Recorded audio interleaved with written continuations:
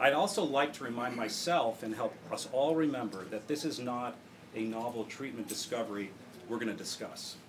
This treatment has been available to our earliest ancestors. We started as foragers, and mushrooms have always been available for us to pluck from fields and forests. Many First Nations and indigenous groups have maintained traditional uses of these medicines through familial lines and oral histories. Some groups are just reconnecting with their ancestral use. All of us gathered here are just beginning to reconsider how to reintroduce sacred medicines into this modern version of society we're sharing. And while there are certain anthropological and archaeological findings I can present to you, I'd suggest we accept that sacred plants and fungi have coexisted and co-evolved with humanity. I propose to consider this recent revival a remembering and a reconnection. We have been distanced from this remarkable therapy due to certain pre-industrial and certain post-industrial geopolitical trends. And I will begin a review starting in 1960s United States, since that is how I trained and then practiced psychedelic therapy in the context of a government-sanctioned psilocybin research protocol. So please keep in mind I'm speaking from that perspective as a researcher and scientist. I'd also request that we honor the 13 participants who volunteered for this study I'll share with you. They are generous, courageous ancestors who volunteered not one, but 2 weekends among their last, in order for us to be able to consider psilocybin therapy in the broader context that is being formulated here in Oregon. In 2001, when I was a medical intern at Harvard UCLA, I attended a seminar on harm reduction. And it was about, substance abuse, about a variety of substances, primarily methamphetamine, which was very rampant in Southern California at the turn of the century. And, as an intern at that time, you don't really get a lot of sleep, working in the hospital, et cetera. So you're usually kind of dazing off in these lectures, don't want to get in trouble with your professor. As I was dozing off, hearing about methamphetamine and maybe about GHB or some other kind of club drugs, I suddenly heard, however, there is therapeutic potential of MDMA. So I perked up, and I met this guy named Charlie Grobe, who had just finished a study using MDMA treating terminal anxiety associated with cancer. So after that meeting, I volunteered myself to assist him on his next study. So in 2002, he found me and asked me to be his co-therapist, colleague, and co-investigator for a study, because at that time, there were very few physicians who would even consider this. The state of the war on drugs had really reached its full culmination, where literally psychiatry professors, medical doctors were talking about how dangerous these drugs were.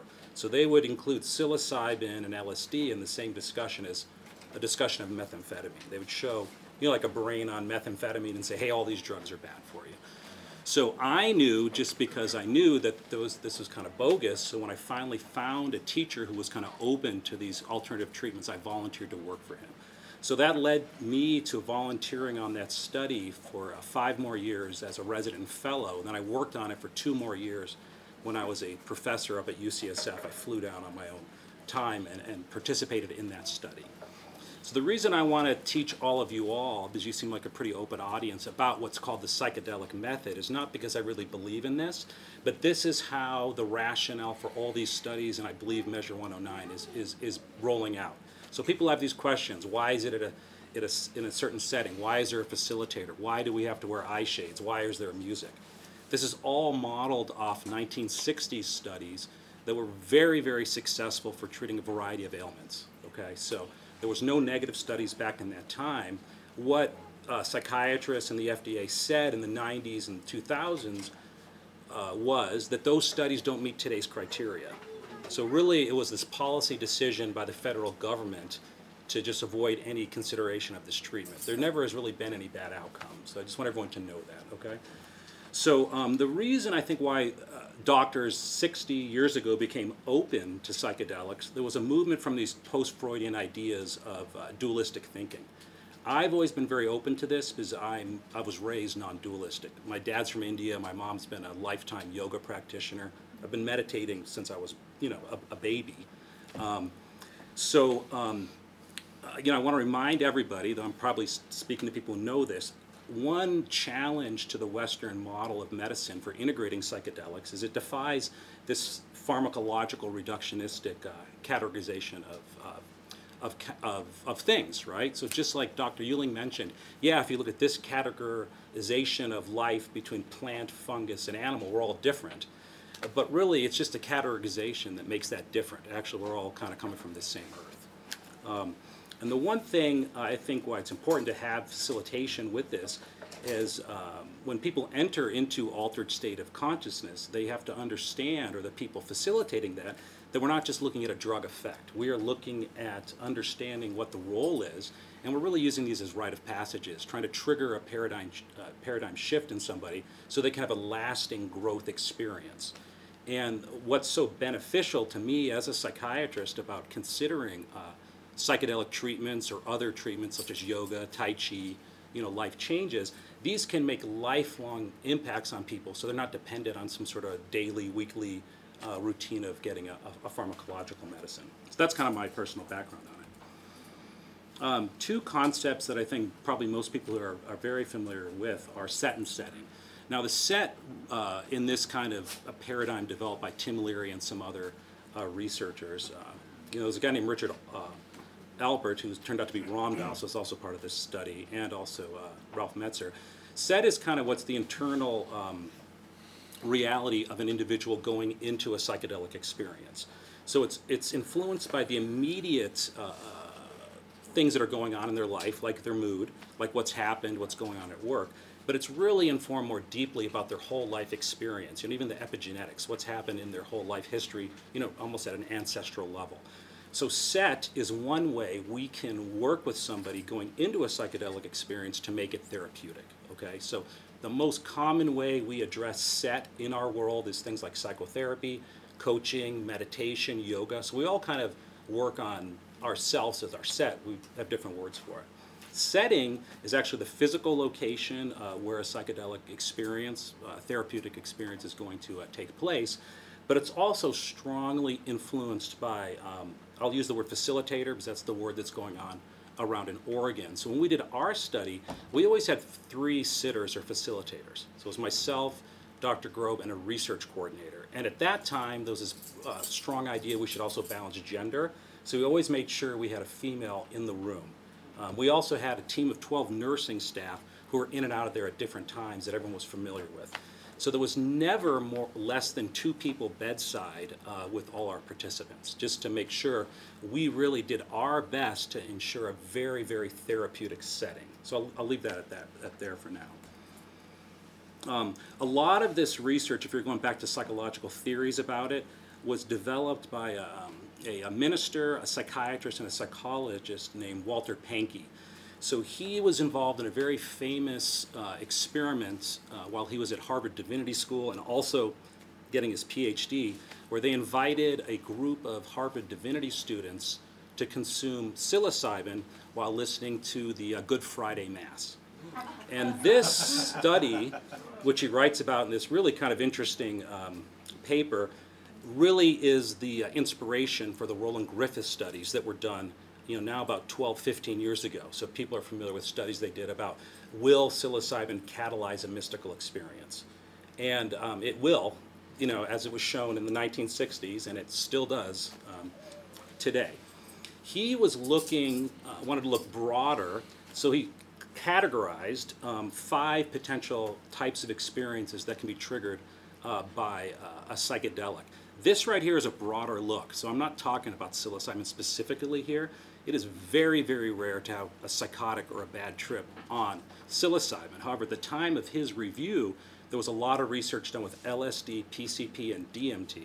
And LSD and PCP in and not the most ideal setting, it's quite common to have pretty intense anxiety effects. It's pretty well documented, and I would agree with that. So I'm going to tell you briefly about these kind of 5 classes of experiences, just since we're doing the whole psychological overview. And this is very important, these 2 kind of highlights. All these things can kind of overlap, right? We're categorizing an experience. So for example, if you drop into India for the first time right into a spice market, that's going to be a different experience versus cruising in and chilling at a hotel for 3 days before visiting the spice market, right? So you can see how set and setting works. And it's not dose related because it's just not. So I always bring this up when I talk about psychedelics and any kind of educational experience, and maybe I don't need to do it here in Oregon. This bad trip, kind of meme or cultural phenomenon has been very exaggerated in today's culture. I'm glad that it's finally beginning to kind of subside. I don't know if any Stranger Things fans out there? And do you guys remember that scene in like the most recent episode where two of the main characters are like tortured and they're given a psychedelic? But what happens? They end up having a really good time, right? So the reality is Western medicine has always looked for what are called disease models. So they'll like infect mammals or create genetic clones with problems. So there was a period of time in the 50s where psychology and psychiatry researchers would give volunteers unknowingly LSD, trying to trigger psychotic episodes in order to study schizophrenia. Now, it was really bad for all those folks. However, I think less than 1 in 10 actually even had a bad trip, even in that experience. And it is not consistent with what schizophrenia is. Schizophrenia is a insidious, slowly developing, lifelong change in the frontal lobe.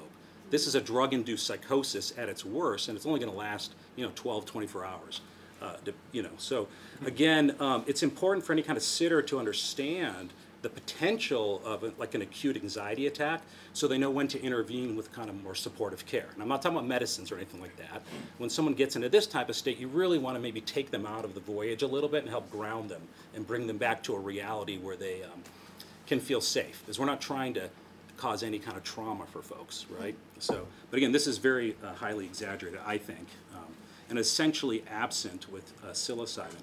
To prepare for this, I reviewed an audio of a grand rounds I did at UCSF, and there was a faculty member there when he was younger who had sat for bad trips back in the 60s. And he commented that he never, ever sat for anybody for psilocybin. All the trips he sat for other drugs, primarily LSD. So again, psilocybin I think is a very good choice by Oregon. I'm not involved with Measure 109. I've taken my time to really take a look at it, but I think it's very, very thoughtful that they're picking psilocybin among all the different psychedelics that are available. It's a very safe and reasonable choice, and there's probably like 10,000 patients who were treated with it in the 50s and 60s successfully for a variety of illnesses. So Jeff mentioned tobacco and alcohol. This gentleman here mentioned a trial for bipolar 2 for psilocybin. I know a psychiatrist who did a trial for OCD. So slowly, as there's more support of this for medical research and funding and social acceptance, we're basically just repeating all these studies that have already been done in the 50s and 60s. And as I pointed out at the beginning, and Jessie pointed out very nicely with her timeline, we've been using these for millennium to help people with everything. Okay, so that's the way I think about that. Just really quick, Stan Groff is a really important researcher in this field. If anyone wants to be a sitter or is really curious about that, a lot of people came up to me after my Mushroom Club talk. This could be the one book to read. It's very, very helpful in terms of giving you a structural framework. Even though it's not about LSD, he is a very, very deep thinker, probably treated more people with psychedelics during the 50s and 60s than anybody. And he's a very thoughtful person. This other book is written by a religious scholar, Houston Smith, and I'm bringing this up to remind myself that many of the deeper thinkers about psychedelics in the 50s or 60s really thought that going through that shadow material, some of the more anxiety-provoking material in the course of session would help lead to that deep level of growth. So it's really important for a facilitator to have some sort of ability to help someone navigate through some challenging spaces. It's not just sitting there.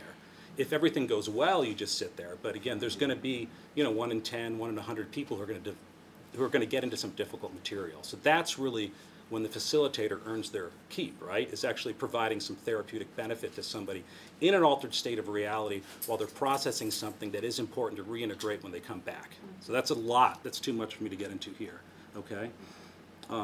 Houston Smith, just kind of for fun, he actually participated in the Good Friday experiment. And so did Walter Pankey, even though he wrote the paper, which is kind of interesting. So that's kind of one of these reasons why these papers don't meet today's standards, right? So I couldn't sit for my own psilocybin paper, unfortunately, right? So another area is psychodynamic. This was more commonly pursued in Europe, which was still holding on to this Freudian concept. They didn't have this cultural revolution in the 60s. where we all said, hey, why should we sit on a chair and tell our stories to some older person who's then going to try to fit us back into society, right? So they were using low dose, this might be similar to microdosing, doses of psilocybin and other psychedelics in the context of psychotherapy. But remember, Freudian psychotherapy is sitting with an analyst 60 to 75 minutes, 5 days a week. Okay, so it's really kind of a strange thing. But the idea, which I think is relevant to kind of microdosing or moderate dose psychedelic use therapeutically, is people become a little bit more open, can have a slight perspective change without going so deep. So you might be able to revisit a trauma, some sort of over-attachment to some negative psychological material from a novel perspective, and then with a helpful therapist, they can help you kind of shed that, right? So it's not forgetting, it's letting go of the negative feelings of attachment to something that's promoting some sort of negative psychological process. And cognitive is interesting. There's been a lot of like papers now, since I made this slide 15 years ago, about researchers, artists using psychedelics to kind of get some inspiration about a specific key area where they might have a blockage, right? They just can't grok it, so to give yourself a broader perspective. And there was a very famous scientist named Kerry Mullis, I think he acknowledged this in the 80s, and it really impacted his career. He's the guy who was so brilliant, he invented PCR, which basically is involved in all DNA research, just to solve a question he had. So, and the aesthetic experience, I think, is this area where a lot of our culture is somewhat accepted. It's kind of like enjoying sensory modalities, etc. I personally feel this really ties into the next experience, because if we can see beauty in the interconnectedness of things, particularly in patterns, nature, or even architecture, it opens us up to more connectivity. But the reality is this was the other thing besides the bad trip that's been overplayed in Western media, right? That you're tripping out for a good time. And there's this word that's popular called psychonaut, etc. So the mystical experience is what really drew me into Dr. Grobe's talking about this type of psychological theory versus all these other psychological theories I've learned. And I trained for 6 years after medical school, so I pretty much trained in every psychological theory. And what I liked about it, it didn't try to explain the mystical experience as something out of regular life. The idea in a transpersonal level of psychology or ancient kind of spiritualities and cosmology, the mystical or the non-ordinary level of consciousness is just something we deal with. So the mystical experience, Pankey, since he was also a religious scholar, he felt that the mystical experience, and that's kind of what he was looking at, that Good Friday experience, was the same kind of transcendent or cosmic experience that occurs with people in deep ecstatic states. And that can be from religion, like a whirling dervish, that could be from meditation, it could be from dance. It could be that feeling of welcoming a child into the world. It could be that feeling of, attaining some sort of spiritual goal, some sort of artistic experience. So this is why I was drawn to this. I did a lot of other strange things in residency. I did a drumming circle with schizophrenic patients. I got really into meditation. So I was always looking for a kind of traditional psychopharm thing. And so this was really a great opportunity for me.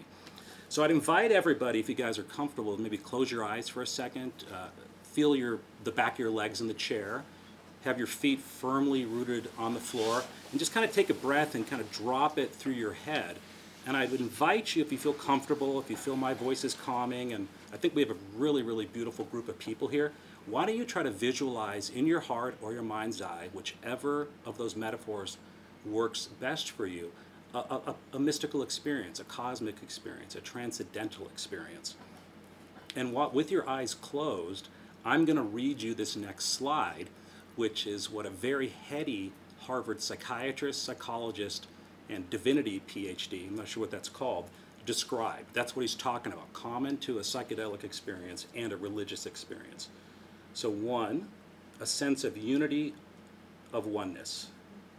2, transcendence of time and space. 3, deeply felt positive mood. 4, sense of sacredness. 5, noetic quality. 6, paradoxicality. 7, ineffability. 8, transiency. and 9. After this experience, we feel a persisting positive change in our attitudes and behavior. So take a moment to, re-aware yourself of the floor with your feet, back of your legs in the chair, and just open your eyes and take a couple of breaths. So that is what drew me into pursuing psychedelic research, and I think that's what really hooked those psychiatrists who really were way ahead of their time in the 50s and 60s. Okay? So this whole style of psychological formulation is what's called the psychedelic method, according to these writers. This is a really, really beautiful book written by Stan Grof, who I mentioned before, also written by Joan Halifax. They were co-therapists for a lot of people who had terminal cancer. And what's so interesting, the foreword is done by Elizabeth Kubler-Ross. Elizabeth Kubler-Ross is a physician who studied end of life, who came up with the stages of grief. This is taught to, her name is taught to every single first-year medical student in the United States. Like, we are taking tests about her.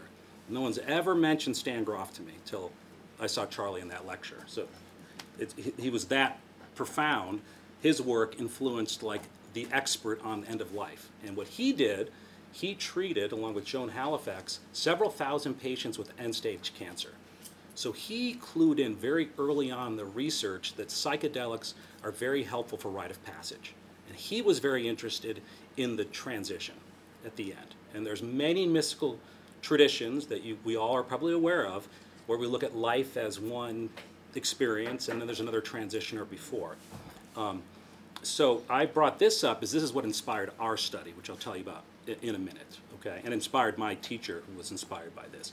So the idea is that if physicians, community, facilitators, shaman, whoever, can help someone have a mystical experience during a difficult transition, such as the end of life, we can provide a dramatic impact in decreasing the fear, anxiety, and depression around that situation. Okay, so this is not talking about some disorder. I'm talking about the big transition, okay?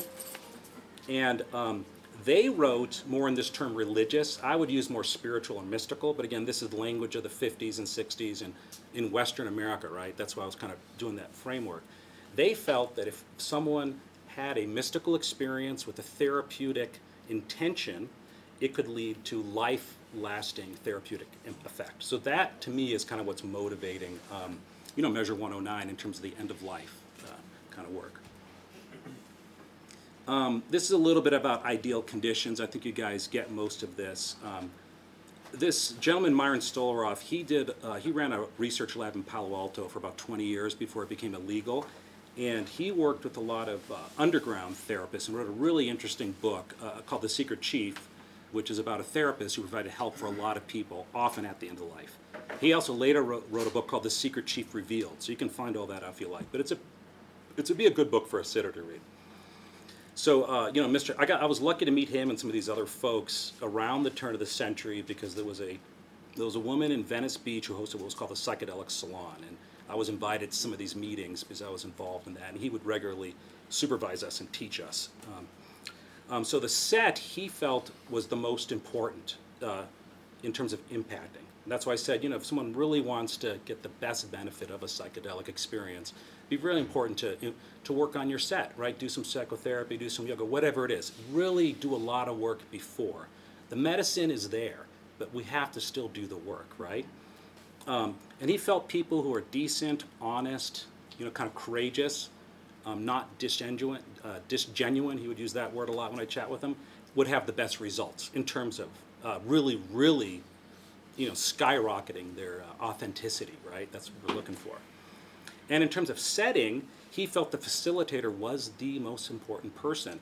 And, I'm most comfortable thinking about facilitation as a group of 2 or 3, okay? So, and the idea is you want someone who's very therapeutic, supportive, reassuring, who really is only there for the other person's benefit. I mean, what it really comes down to, I don't know about a degree or this or that, because there's plenty of people without degrees who are excellent healers. I know people like this. But it's really about someone who's a caregiver, right? It needs to be a very, very caring person who's a facilitator. This isn't, hey, psilocybin's back in vogue, I'm going to go become a facilitator in the year. That would concern me. But anyone who's a really good caregiver who wants to get into this, that to me is the ideal facilitator, okay? We don't need to know all these like fancy psychological theories, but this is kind of how we got here as a Western culture. This is how we're reconvincing, our, the people setting up our society that this is okay. We have to still use this kind of Western psychological, scientific, mycological data point and expertise to kind of reconvince ourselves that it's okay just to become natural and listen to like the God within. It's a very interesting circle, right? And he was big about a very safe and beautiful, nourishing environment. Beautiful flowers, they bring in fresh fruit, live harp. I mean, the stuff this guy was into is just like incredible. It's like really make it, that kind of experience. And, perhaps in some sort of ideal utopian society, everyone would have this experience, when they come of age, 18 or 20, right? Everyone would have this experience at their wedding. Everyone would have this experience as they're, readying themselves to transition out of this, kind of human predicament. So I'm kind of talking about the facilitator, the facilitator, this is more the basics of the study. We were there just to make sure anything that person had to do that they could not delegate to somebody else we're there for, okay? And the music, copying these methods developed by Myron Stolaroff, Stan Groff, Walter Pankey, was to allow people to really go within during the actual the peak intoxication, that 4 to 6 hours of psilocybin. And what's so interesting, because I have a bunch of my friends from the radio crew, is I was the musical curator for all this study. So this really got me into music for a while. We'll have to talk about that some other times. But the reality is a facilitator is putting their needs behind. Hopefully you have a team, so if anything comes up for yourself, either like in that moment or kind of emotionally, there's other people who can balance that out. And I know when I invite, Jeff and Jesse here to talk, I feel much more comfortable talking about something as profound and, potentially grandiose as this. I mean, these guys set me up so well, right? We work so well together. So we are facilitating sharing this knowledge with you. That's why I don't want to talk about this by myself, right? So the biggest things we ever had to do was some gentle redirection. We'd help people with water, and sometimes someone would have to get up to the bathroom, right? Oh, and this is a quote by one of our participants who did not really enjoy, kind of like the superficial content of the style from our music, but they felt that it really actually was quite helpful. There really is quite a lot of intention going into a playlist. And I had actually prepared a 2-hour playlist for this event, but since it's so difficult to hear, we're not going to do that. I'm going to rebroadcast that tonight, 6 to 8 at KPOV. Yay. So it'll be on 88.9 FM. Yeah, that'll be fun.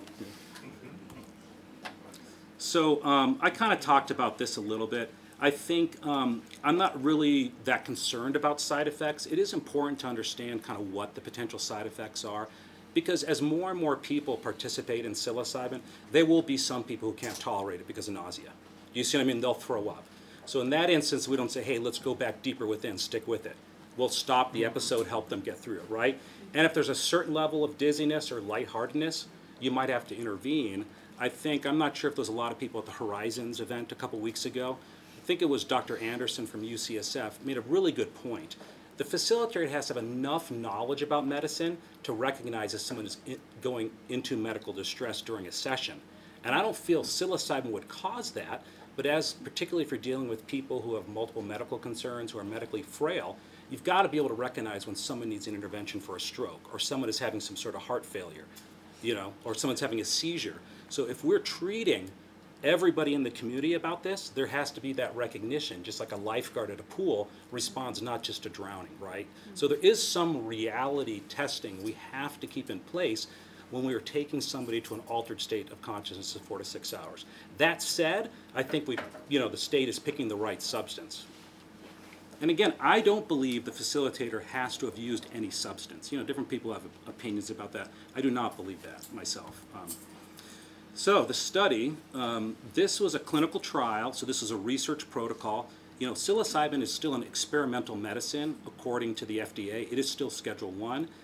What I have heard, I can't remember which of my colleagues mentioned, it's going to be rescheduled probably by 2024. It sounds like MDMA is 2023. There's different topics about this. Fortunately, there's been tremendous results treating PTSD, particularly with military veterans. So that is really helping the federal government reconsider its scheduling. That's not going to affect Oregon, by the way. And if you guys are curious about my own personal preference about this, I'm a fan of decriminalization of any plant or medicine. Okay, so I'm just kind of giving you the state from what I hear. Yeah. So for this study, because it was what's called a feasibility study, we had to show the government that it was feasible to use this, and that means that we can do it without causing harm. So because of that, we were given permission to treat people with terminal cancer, right? And they were not allowed to have heart disease, couldn't have any history of major mental illness. That means they never could have been depressed, and they could not have any nerve involvement of their cancer. So you can imagine it was very difficult to recruit for this study because we had to find people who were terminally ill with cancer who were totally medically stable. And that's why this took 6 years to do, okay? Yeah, after we showed, I think it's been a while, maybe 4 or 5 or 6 volunteers, we showed that there wasn't elevated blood pressure. We were allowed to treat people with treated cardiac disease.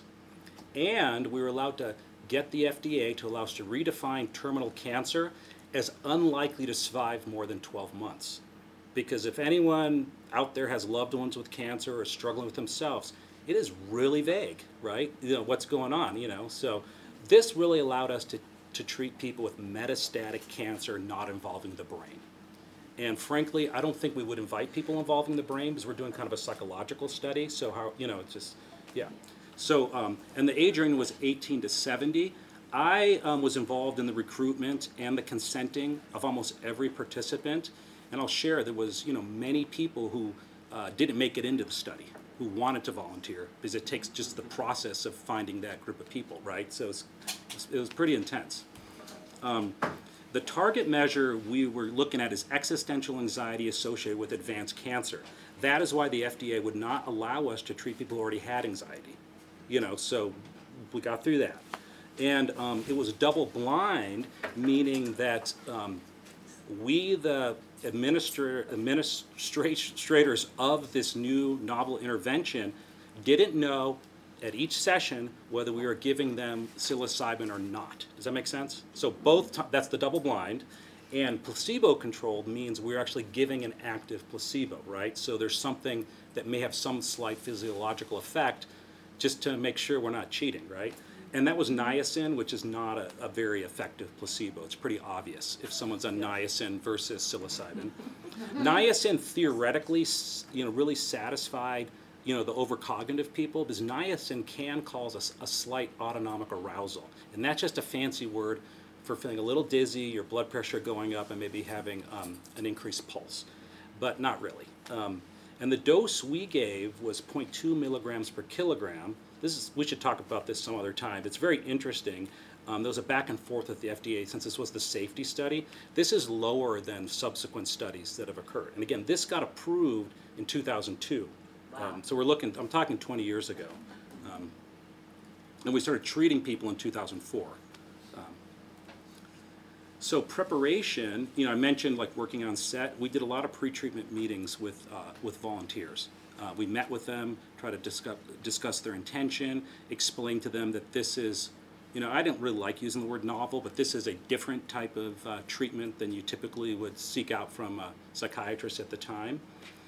And we really wanted to get to know their families and really set it up so they felt quite comfortable with us as facilitators. Now, I did all these intake evals as a psychiatrist. Our research coordinators, they were not therapists, but essentially they were. So it was kind of like organized slightly separately, but basically those 3 of us integrating these people into this protocol, sitting with them during the sessions, both the placebo session and the active session, and then doing some integration afterwards. And several of the volunteers were in the local Los Angeles area, so I got to know some of these people really well, and we did lots of integrative sessions, I think that's covered.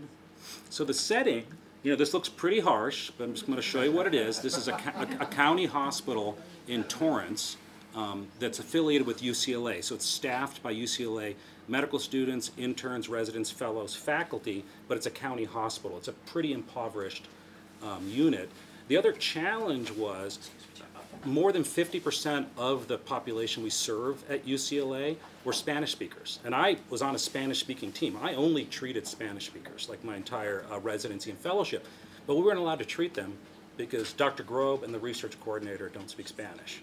So that made it even harder to recruit. But I'm bringing that up because I think there are some potential issues with access, with the Measure 109. So I think it's really important this be available, these treatments in all languages, particularly, that's very important to me personally. So anyhow, this was a little bit different at Harbor. It was on the second, occupied half of the second floor. It had like a double locked door just to get there, because it was kind of like farmed out as what's called the GCRC. So it's a research unit that receives funding from the federal government in research labs and UCLA to do trials. And a couple years before this study, this particular room had been adapted with even more sound insulation and another double door and a private bathroom to use for a sleep study. So it was a very isolated, insulated, you felt outside that environment. That said, there was at least one or two potential volunteers who didn't want to volunteer once they saw the outside of the hospital. And I'm meeting with them in a county clinic to talk about this. Like my office it wasn't, like I said, it wasn't a very kind of slick place. The nursing staff got very involved. They were very into it. Sometimes there'd be no other patients in the unit. It was a six-bed research unit. So most of the time we had the whole floor to ourselves. And then, this is actually how it was set up by our first research corner at the very first sitting. So just trying to demedicalize it a little bit. I guess this is like the style in 2003 or whatever. But people would bring in a lot of personal photographs, pictures of their dog. We're trying to make it a little bit more homey. The subsequent studies after this one, since we did the safety study, were done in kind of more like living room settings. The reason we had to do this was at any time I could call a code and I could administer any type of medical intervention at any moment, right? Because we had two physicians, I could do all that stuff, and we have a team of nurses right there. This is a fully codable unit, and that's required to do any kind of experimental medication with somebody, okay? I'm also sharing this with you because I want to show you how courageous and generous the 13 volunteers were for this study. These are really amazing people. That's why we are talking about this. It's because of this feasibility study. So I really admire them all a lot. So this is just funny because this is back in the days. You guys remember, was it iTunes back in the day? So I would bring in my laptop or an iPad, and again, we would move it around depending, kind of on the mood or the shifts, trying to get someone deep. We want to put some kind of shadow work, kind of some challenging material to kind of shake things up. And Jen will pull them out in kind of a nice, gentle kind of playlist. So I'd be doing these 4 to 6 hour playlists. So like I said, this is going to be a pretty fun. I try to do this 2 hour one. It's like a little touch of dark. It's more very positive, merge with the light, and get ready to go play in the fields. That's this playlist I'll play kind of tonight. We use noise canceling, kind of headphones. And anytime, unless somebody had to go to the bathroom, we always encourage them to go back within. Listen to music, listen to your heart. We wanted them to journey. And we would integrate and discuss any kind of specific material later. Yeah, so I talked about integration. And then this is, how are we doing on time? I guess I lost my co-presenters. I think they need the room in about 5 minutes. Oh, 5 minutes? Okay. So this is the paper we published. I mentioned Charlie. Alicia Danforth was our second research coordinator. She's actually a PsyD. She's a psychedelic therapist, has done a lot of research. And then Mary C. Haggerty is a retired RN who was our study coordinator. So let me, maybe I'll just run through these quotes. We only have 5 minutes. You guys want to see some testimonials? You guys want to ask me some questions for 5 minutes? It'll scroll through the testimonials over 3 minutes. Should I take some questions? And then if you want to have any questions, we have pencils we can pass out. You can write questions on What do your I do? card. We need to share the room with spore prints coming Oh, we up gotta at the go. moment. So we're going to regather at the amphitheater right next door, Uh-oh. get some fresh air, get some sunlight, get out of the dark for a while, and then Sorry. do some question and answers over in that area. Uh-oh. We prefer to use the written questions so we can kind of sort through and taking everybody's time because the fair is going to be over in about 20 minutes anyway. So if you need a pencil as you Well, walk thanks, out- guys. Sorry I took too long.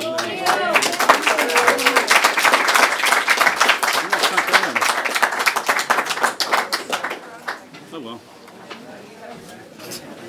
Yeah. Okay, how'd that go? It's way too much information, isn't it? For a 90-minute talk. Fascinating though. Yeah. No. You like it? We should do like a 12-week seminar. I mean, this is like more like a test. Oh yeah. Huh? Your house? Yeah, totally. right? That was awesome, Right? right? Thank you. No. It's a lot. I miss it so much. Hey, thanks, man. How you doing? Yeah. That was fun. Nice to meet you. Does anybody ever have the elusive flashbacks? I've been waiting for like 50 years for one. It's still I'm working on it with PCP, and it's usually like within a couple of months of doing PCP. It's really known for PCP flashbacks, I Do you think. guys know what, like, do you know if it was like 3-MeO or 5-MeO PCP that you guys are messing with? I have no idea. So we never did that. I'm just the old studies. Okay. They're like there's you can get them all. I don't remember, like I read all that stuff so long ago, like if they've been like categorized and stuff. Do you see what I mean? Like some of these studies would be like PCP and LSD and DMT and this group, you know what I mean? So like, and there's all this people who just like give you stuff and I've been telling them what's going on. Like really we're doing guinea pigs. Yeah, no, it's like legit. There's papers written about it. Yeah, a friend of mine. Does it work for pain? Does it take away the headache? A friend of mine actually did a really good research around this. I can't remember where it is, but they did basically the same study about 5 years. Right. I love your song. Yeah, I think